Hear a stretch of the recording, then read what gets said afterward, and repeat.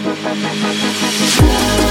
welcome back to Afterburn After Hours Gains episode. So we're on gain episode number 5. And today we're talking about gaining speed. So 3 quick tips on how to gain speed in 2023. So the first, we have 3 A's for you. So this is pretty simple to remember. So John, first A.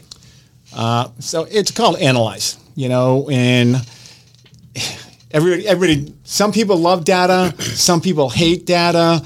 However, if you actually track data and you analyze where you are currently and where you could be long term, you can actually start moving and actually gain a lot more speed in the analyzing that you're doing for yourself. Okay. So forget about anybody else because, one, I may have a goal of something. I'll just hypothetically throw out there a PR for a 1 mile. Okay. Have I ever ran a 1 mile? No. So I have to start tracking and analyzing where I am in the process. So you mean I just put my shoes on and just go PR run? You could. Okay. If it's your first time. and that'll be your last time. So if that's what you truly want to do, because you will. If it's your first time, you got a PR. Yeah, exactly. Yeah. You got it. Yeah, Happy New Year. One, everybody has different goals. And I'm just throwing a quick little glimpse out there of one particular one that a lot of people try to challenge themselves with. Yeah. Because if you really ask the people in the world, how many people have run a mile? No, never ran a mile. Yeah. If you're not in the fitness industry. Right. But so to me, analyzing where you are and what I need to do to get there is probably the biggest tackle for anybody to accomplish it. Because one, they have to start tracking data. Okay. So analyze where you are and start tracking. You have to start tracking. Okay. A, number 2. Approach.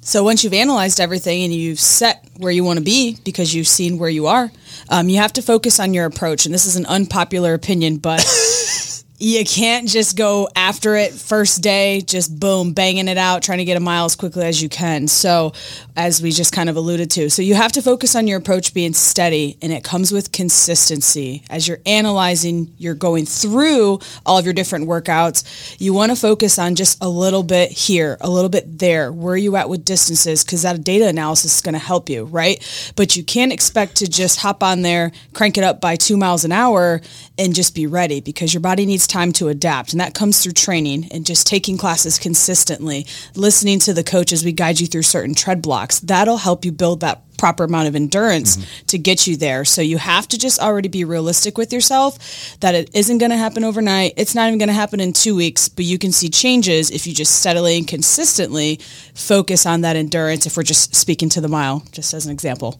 Okay. So before I do the last A, John, I'm going to ask you what's the easiest or the easiest way to track data if I'm just starting out?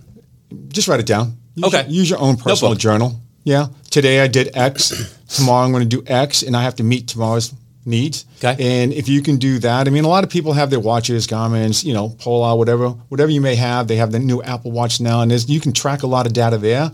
Is it going to give you what you need? If you're a fitness professional, they use it all the time. Right. But for the average person, just want a PR of a mile, we're going to speak just for a mile, I would just write it down so they know what they're doing on a continuously basis. Okay. And they can see improvements just based on what they're writing. Then itself, I'm seeing it, I'm reading it, man, I'm starting to feel really good about this one. So Okay. I would actually, get a personal journal going out there. Old school. For Old sure. school. Yeah, that helps. Nothing wrong with pen and paper. You can also incorporate your OT beat too into you that. can. Yeah. I Yeah. mean, you can see if you have, obviously every tread day is a little bit different if we're speaking just to that.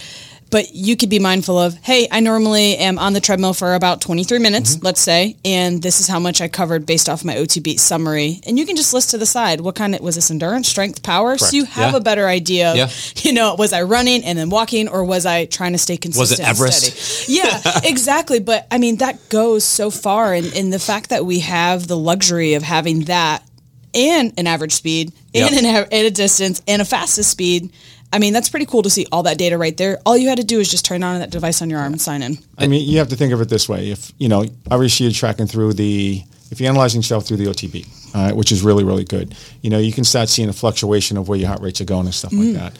So if I'm working through these base pushing all outs, if I track it week over week, I should see some type of difference. Yeah. Exactly.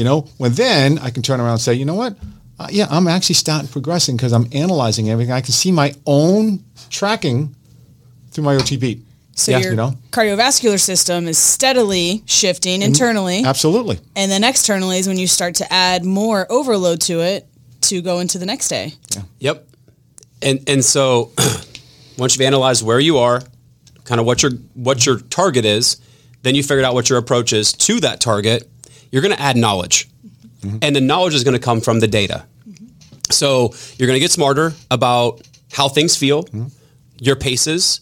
You're going to get a little bit smarter about tracking because you're like, okay, I've learned how to track this now. Maybe I need to add in this. Maybe I need to add this in to give me more knowledge about how to get to the end goal of adding speed. So gaining speed isn't about going faster.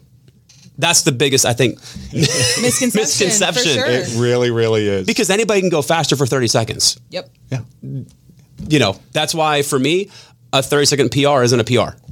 No. Anybody can hold on. So, yeah. I love the fact that you said, adding on is going to be knowledge. You know, it's amazing when you can find out about yourself when you start analyzing let's go Monday through Friday. On Thursday, everything just dropped. I just learned a whole lot about myself that I am overtraining on this section. So I need to reshift of what I'm doing. So I love the fact you can add on knowledge. And that knowledge is really learning about yourself. And that leads to gains. Gains. All right, guys. Until next time, we'll talk to you later. Bye.